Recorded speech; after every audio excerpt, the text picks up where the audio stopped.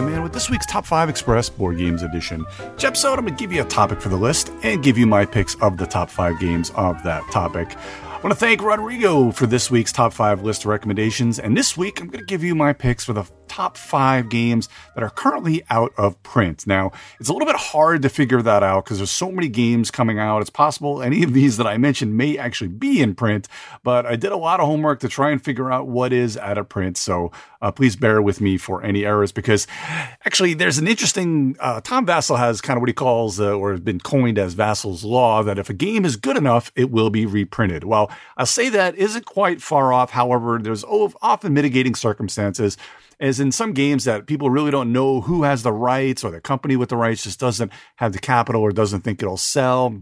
Things like that. So, but usually there's enough clamoring out there so that if a game is good enough, somebody will reprint the game. So I'm going to mention a couple of honorable mentions as usual. Then there's Easy to Say Glory to Rome, because the rights of that one, and it's kind of been redone before, but a lot of people will just automatically say Glory to Rome, which is an interesting and a very good card game.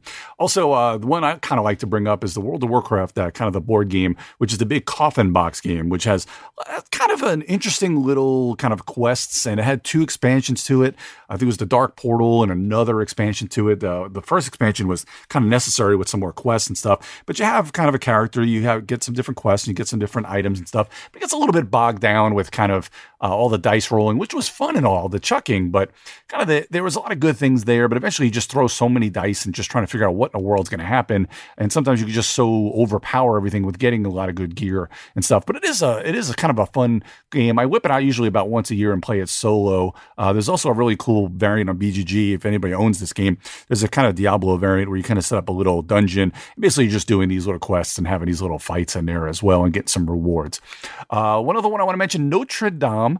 This is a game by Stefan Feld that I absolutely love. Now, I kind of left this off because I'm pretty sure that Queen Games, now that they're kind of putting out this new kind of Stefan Feld collection, I think Hamburg and another couple of games that are coming out soon, I think this is set to be reprinted as part of that. So I don't really want to put in there because I couldn't really find which one it might be. I was having problems finding out, but it's such a great game and been clamored for reprints for so long that I absolutely pretty sure that this one is going to get reprinted.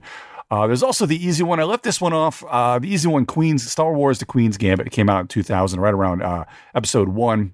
This is an absolutely amazing game.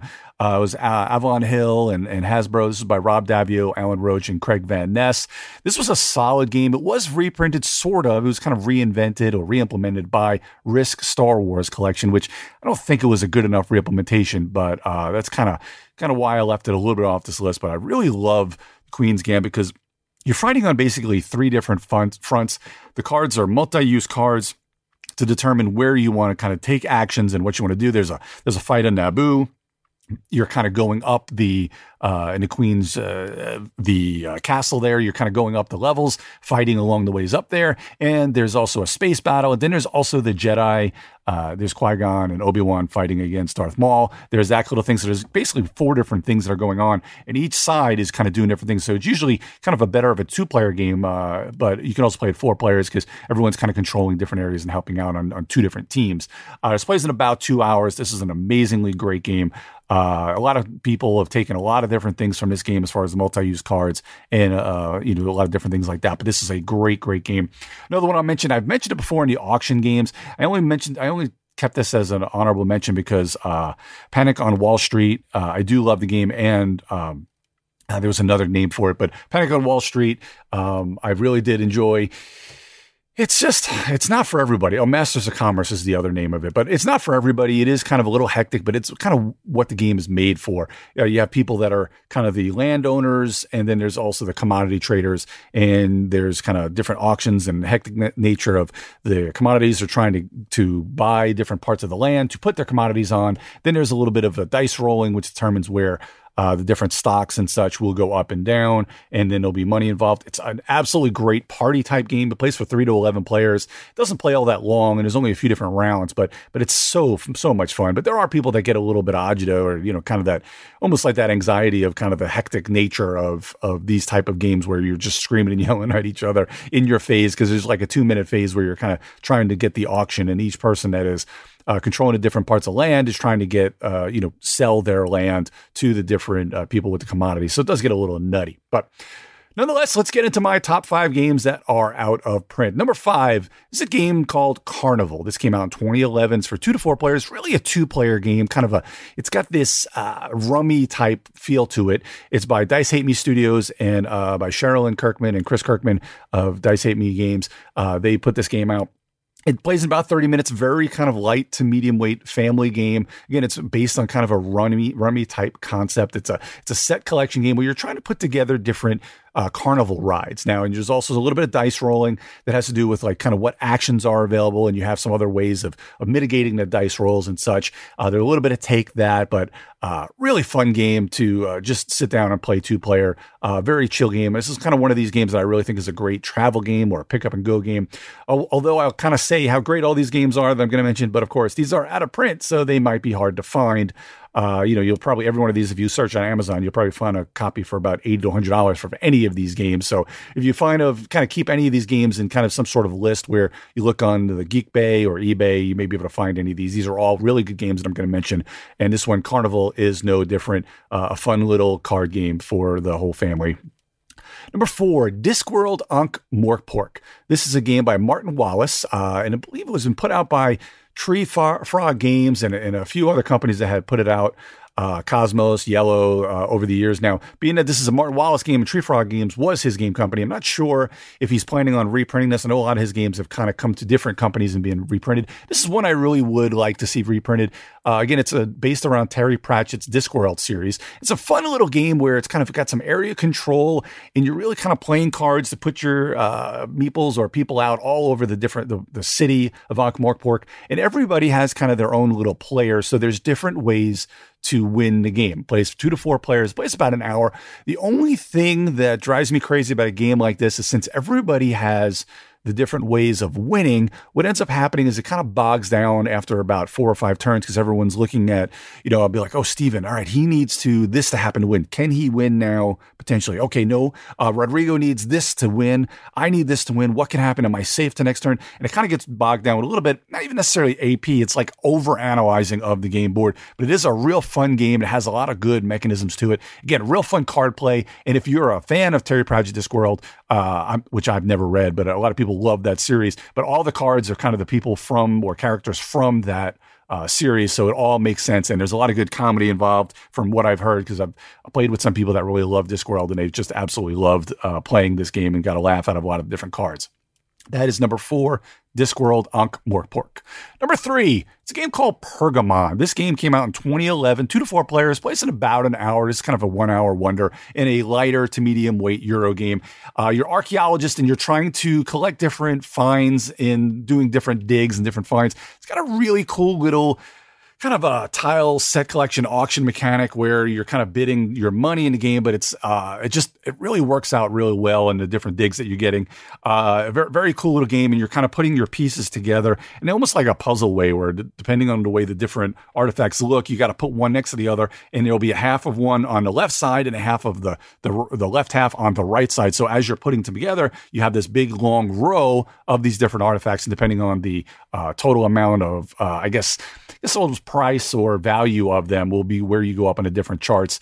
I'm not even sure. I'm pretty sure this might have gotten here in Eagle Gryphon, but it had to be a limited release. It may be in print over in Europe, but I don't think it's in print anywhere right now. But this was a really solid, fun little Euro game. This is by Stefan Dora and Ralph Zurlind. I really like Stefan Dora. He's you may recognize him by some games like For Sale, which is one of my favorite games, and Turn the Tide, which is kind of a very it's an interesting little kind of almost, it's a trick-taking type game, but it's it's a table flip type game. But anyways, For Sale, one of my favorite games of all time. But Stefan Dora does have a lot of great games. But this is one I'd love to see reprinted. That is Pergamon. Number 2, they're sticking to that kind of Euro type game. This is Troyes, or if you're an American speaker like me, English speaker that doesn't say a lot, Troyes, Troyes. Troyes came out in 2010. I think it didn't come over this side of the pond until 2011 or 2012. This is for 2 to 4 players, plays in about 90 minutes. Sebastian Dujardin Javier Jorge and Alain Oraban. I think this was put out by Z-Man over here. And again, I'm pretty sure, and Asmodee may have the rights now, but I'm pretty sure it is out of print. This one you can find a lot on BGA, and same thing with Pergamon. You can find that one, I believe, on Yucata. But anyway, Trois, this is a dice as workers, which is one of my favorite game mechanics. This is dice as workers, and there's different cards out there that you're using the dice as you draft and spend onto the different cards out there, and you're either kind of defeating different combat, or you're working on a cathedral, working on parts of the city. There's a lot of victory points in there. It's such a fun game. It is a little heavier, so it is more of a heavier, medium to heavier weight Euro. But this is one of those games where once you learn how to play, you'll get it. But it does take a little bit of a teach in order to get it. So it's not really easy to pick up, but it is a game that it has that kind of real good, fun, brain burny feel to it, and that is Trois. Now, another game, my number one game that I would like to see reprinted, again, is a rumored to be kind of reprinted, but who the heck knows if it does or if it'll be reskinned or what. This is Forbidden Stars by Fantasy Flight Games. This is kind of what I would refer to all the time as Twilight Imperium Light, where it doesn't take the 5-6 hours that TI3 or the 3 to 4 that TI4 does, but it still takes about 2 hours to play, but it still gives you that meaty goodness, and it does take place. I believe it would be the Warhammer or Warhammer Fantasy or Warhammer 40K. Not exactly which one. I think it's the Warhammer 40K universe. And this does kind of re-implement the old StarCraft game, which is also out of print. Real fun, 2 to 4 players. Like I said, this is another one of those. It's kind of a medium weight. I wouldn't really call it necessarily 4X. It's pretty close to 4X, but it does have that kind of strategic feel where you're going out and you got to do victory points. But everybody has kind of their action discs that, depending on the ranked action discs, is when you'll get to do your actions. You'll put them face down in certain areas, and then as the people gets their turn, they decide which one of their discs they want to do, and the people under them have to wait until their actions are available to them. But they have all the different clans. This was I think you had the Space Marines, the Eldar, the Orcs, and the Chaos Space Marines. So I think there's just 4 in there, and pretty sure they were going to put out more, but I think the license got kind of revoked from them before they were even able to get any more. And this is kind of why it probably will never be reprinted. I had heard rumblings that somebody was going to figure out a way to get this reprinted. I don't know if it's Corey Knitz's new company was going to figure out a way to do this, or if it's just going to be reskinned. If Corey will do that with his new company, reskin it a bit with a different theme, just put a bland old, steampunky theme on it or something. But Forbidden Stars is an absolutely fantastic game. It's the number one game I would want to see reprinted. Again, 2015, 2 to 4 players, about 2 to 3 hours. You can find some copies out there, but you're going to spend a lot of money on it, I'm sure, because this is a really widely loved game. But that was my number one game that is out of print now. Again, my honorable mentions: the WoW Coffin board game, the Glory to Rome, Notre Dame, Queen's Gambit, and Panic on Wall Street, and my top 5 games to get a reprint. Number 5, Carnival. Number 4, Discworld Ankh Morpork. Number 3, Pergamon. Number 2, Trois. And number 1, Forbidden Stars. Thanks for joining me today on Top 5 Express Board Games Edition. If you have any questions or tell me what out-of-print games you're looking forward for a reprint, feel free to comment on an episode on Majorspoilers.com or go to the site for tons of other great podcasts and content by Steven and the rest of the Major Spoilers crew. As always, I am Dan, the Board Game Man, and you can find me at Geek Jock Blog on Twitter or on the Geek All Stars podcast, and of course on the Munchkin Land podcast here on Major Spoilers, where I give it twice a month, 10 to 15 minute board game news, or as a contributor to TMSPM, where I do a board game segment with Scott and Brian. I'll be back soon with more board game top 5 goodness, but until then, grab a new board game and have some fun with your family and friends.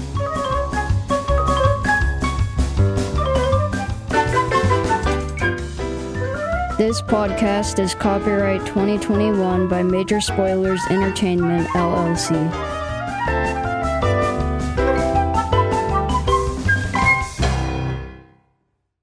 Mother's Day is almost here, and you can get her the most beautiful time-tested gift around. A watch she can wear every day from Movement. Whether mom's into classic dress watches, rare and refined ceramics, or tried-and-true bestsellers, Movement has something she'll love. And right now, you can save big on the best Mother's Day gift ever with up to 50% off site-wide during Movement's Mother's Day sale at MVMT.com. Again, that's up to 50% off at MVMT.com.